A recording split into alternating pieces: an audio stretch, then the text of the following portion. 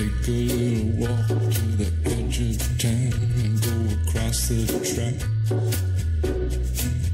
where the viaduct looms like a bird of doom as it shifts and cracks, where secrets lie in the border fires and the humming wires. Yeah, man, you know you're never coming back. Past the square, past the bridge, past the mills, past the stacks. On a gathering storm comes a tall, handsome man in a dusty black coat with a red right hand. Hello, and welcome to part 4 of Anniversary in August by Delicate Scream, the horror movie, that is, that saved the genre from the crap basement it was in with such great movies as Halloween 6, Freddy's Dead, and Jason Goes to Hell. Thankfully, the late, great Wes Craven dusts himself off after the so-so nightmare with this 1996 classic reinvention of horror. Unfortunately, this super smart, know-it-all style of horror ushered in torture porn and now the PG-13 horror fad. However, hopefully this fad dies, as old-school haunted house movies are now making a comeback. Just as long as Blumhouse has nothing to do with them, Conjuring 2 was just a fucking embarrassment.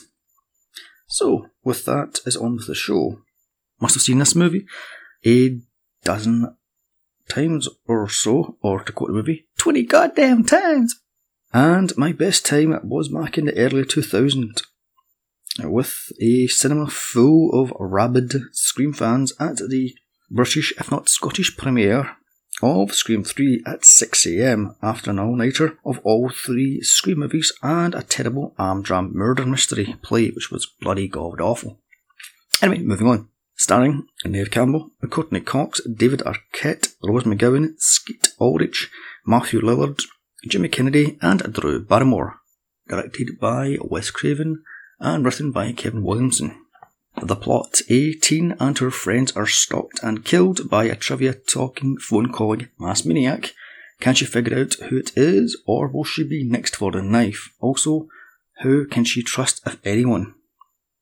Now, I'm changing things up a little bit, as I usually go through the film scene by scene, but now I'm going to just do key scenes, such as the part where Drew Barrymore was made to cry on cue by Wes Craven, with him just saying the quote, "the cat is on fire," as days before shooting, a cat was set alight by his owner, and Drew Barrymore was a huge animal lover, so all he had to say was, "the cat is on fire," and she burst into tears. Also, that is not Drew Barrymore hanging from the tree, but a dummy that she still has to this day. Also, the line, quote, "the Mackenzies down the street," is from Halloween, one of the many nods to that movie. The next scene, we meet Sidney Prescott, played by Neve Campbell, who I knew from the equally great The Craft, the first time I watched this movie. However, she's probably best known for her part in Party of Five, and the super creepy boyfriend of Sidney, Billy Loomis, played by Skeet Ulrich. Again, he was in The Craft, which, by the way, did Charm just rip that clean off completely, or was it just me? As Billy sneaks into Sidney's bedroom, doing his best Johnny Depp from Nightmare 1, were we ever supposed to think he was a nice guy? Because, nope. Right from day one, when I saw this movie, I knew he was one of the killers. There's just something too off about him. So after some quote-unquote playful banter, with him moaning about not having sex and something to do with The Exorcist, Sidney's father, or Father of the Year, pops in and says he's going away for the weekend of which is his wife and Sidney's mother's death of her first anniversary. Yes, well done that, man. Moving on to Scream's one major flaw, the super snarky and what-all Dawson's Creek dialogue. Now, no teenager talks like that outside the movies and some TVs shows. Well, maybe they do now, but not back then, they fucking didn't. And I love how Billy thinks talking about The Exorcist is sweet talk, and he can get into Sidney's granny nighty. Also, for years I thought she said, quote, "Would you like to settle for a peaky teen relationship and not a PG-13 relationship?" Before I move on to Linda Blair cameo. God damn you, Scary Movie, for ruining this movie. God fucking damn you. On to the press circus at the school, and the Linda Blair cameo, where what else is just talking about but the occult, but because of course she is, because she's Linda bloody Blair, and that's all she's known for is The Exorcist and Exorcist 2. Also, we first meet super bitch Gail Withers, played by Friends star Courtney Cox, in a hideous yellow suit. And then Sydney's best friend, Tatum Riley, played by Rose McGowan, best known for Charmed and Robert Rodriguez movies, also as Marilyn Manson's wild ex-wife. Ah yes, Deputy Dewey, Tatum's big brother, played by the one and only David Arquette, former Mr. Cox, Courtney Cox as, and an off-the-wall actor. Moving on. Also, Joseph Whipp playing Sheriff Burke, used in Wes Craven's other great horror, Nightmare on Elm Street, as, yes you've guessed it, a cop. Of course, how could I miss out Principal Himbury, played by Henry Winkler, the Fonz himself, who frankly should have been recast. He's terrible in this role and his death scene is laughable. Finally, the two remaining friends of this clique, Stuart, played by Matthew Lillard, and Randy, played by Jamie Kennedy. Enough said, and I'm moving on. One thing I will say, was Stu supposed to be a red herring? Because I knew from this scene he was a little bit off. From the first time I watched this, I knew there was two killers. Call me a smartass all you like, but it's true. This Scooby-Doo killer horror subgenre I really liked, but this one is far too easy. Urban Legend had a much better murder mystery. Moving on to Sydney's first attack. So was the killer in Sydney's house waiting in a closet all along? If so, why didn't Billy kill Sydney in her sleep and just wait and drag this thing out for days later? Just kill the bitch already. Jesus, jinkies. And I love how on the phone to the killer, I'm guessing that's Stu, Sydney says she doesn't watch horrors as it's insulting as all the girl does is run upstairs when she should be going through the front door. Like she couldn't get that fucking chain off and she has to run up the bloody up the stairs rather.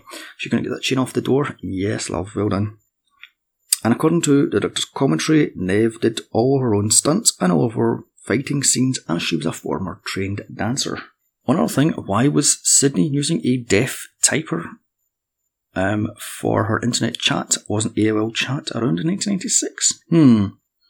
Another flaw of Scream is the name Ghostface, and that ridiculous costume is actually a costume just bought off the shelf, and how fucking lazy is that?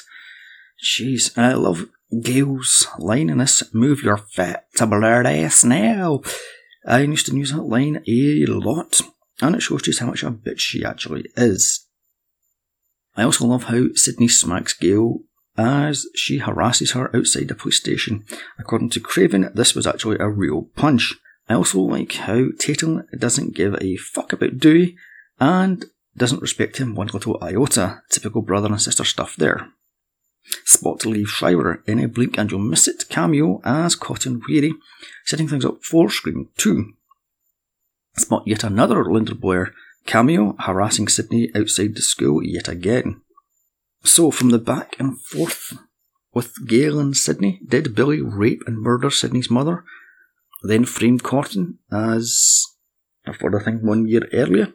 Or was that Stu? Or was Stu just a patsy that Billy was going to frame for much later? And was Billy or Stu just waiting for Sydney to go into the toilet all afternoon? That bathroom scene attack never actually ever worked for me. So moving on to Himbury's death, but not before a Wes Craven cameo as Fred the janitor wearing the actual outfit from Nightmare on Elm Street 1. Is it wrong I laughed the first time I saw this at Himbury's death? The ouch thing still cracks me the fuck up. This pathetic death scene should have been cut. A dialogue between Sydney and Tatum about this being a Wes Carpenter movie. God, was that an ever ego boost moment, or was it just me? Also, how did no one see Stu in the bushes stalking them? Broad daylight, and this guy's wearing the masked costume that's been splattered over the TV for the past 2 days. and then he notices this guy in the bushes. Okay then. Moving on to the video store and spot the Jamie Lee Curtis poster for her movie Mother's Boys, and yet another nod to Halloween. Like Billy Loomis wasn't enough, nor was having the climax overplayed by Halloween's score. Also, the scene in the video store totally gave away Billy and Stu and their little bromance, or dare I say, maybe a little bit more. The way Stu leans over Randy as Billy puts him in his place is just too much and was far, far too obvious. So the town goes into curfew, and here the movie quotes, "It's like the town that dreaded sundown, a boring-ass movie that went nowhere." However, this is just one of a slew of movies talked about. We get it, Kevin Williamson, you watch some bloody well movies. Moving on. So, 2 of your classmates are killed, and Sidney Prescott is stalked and attacked twice. So, what else you do but hold a huge-ass house party? That's because of course you do. I also love to host one of these all-nighter horror parties, however, I don't have enough friends for that, because I'm a sad little low-tall geek. And yet more lovey-dovey bullshit between Gail and Dewey. Yawn. So Stu sends Tatum to the garage to get killed, making my theory of him being gay hold some more water. Also, he doesn't get his hands dirty at all, as it was the garage doors, which, by the way, nope, just nope. On to Sidney and Billy's love scene. Was this the final insult before Billy killed her, or was he a randy teen trying to try his luck one final time? Oh, by the way, Kevin Williamson, Pig's Blood was used in Carrie as Pig's Blood was used in Carrie as Pig's Blood, so Craven or Williamson got that one wrong. Oh dear, Randy's rules. What a lot of crap. Moving on. Yet more love angle bullshit as Dewey and Gail wander off to find a car in the bushes. Boring. One thing, with 30 minutes left, does Halloween's ending sync up with Scream's? I'm not sure about that one. And how the hell did no one notice Gail's quote hidden camera? That thing is fucking huge. When Sidney quizzes the clearly nuts Billy about his phone call saying it would be the perfect chance to throw her off, yeah, because the cops would allow him to stand there with the voice changer thing in his hand as she's calling her. Yes, well done that one, love.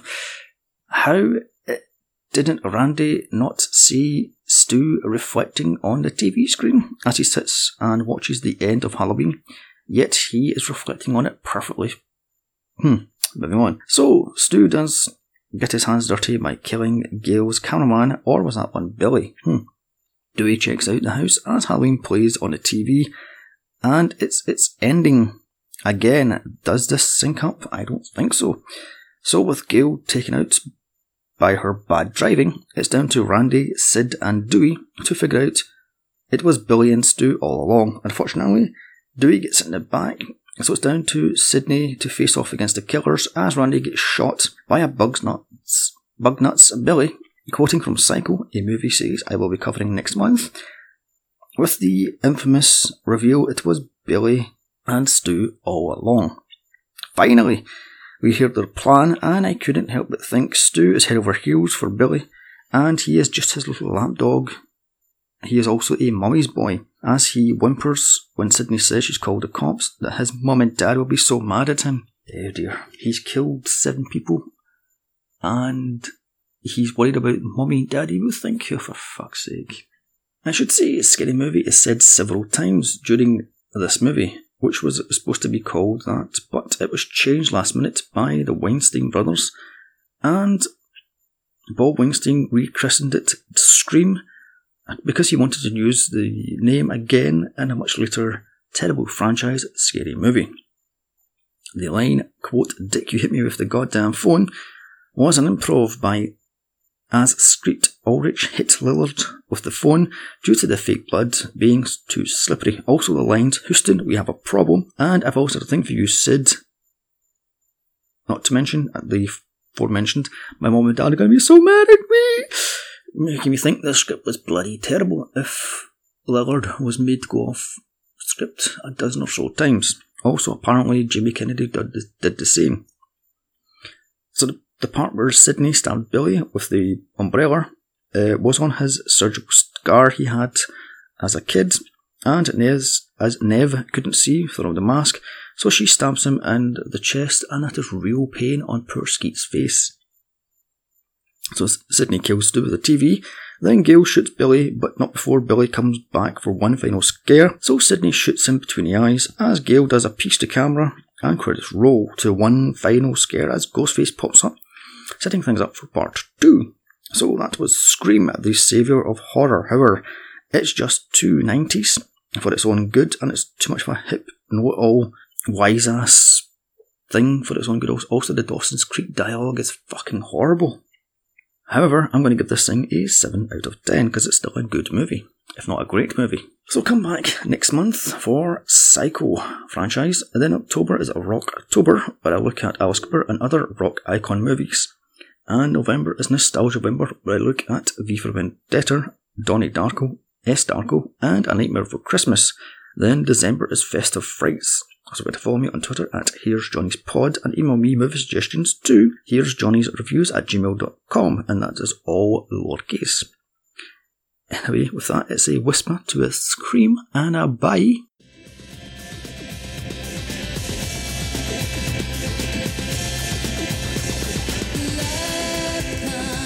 Down upon us and it flows like water, burning with a hope of inside feathered books, the colours of a bright elation stolen in the side of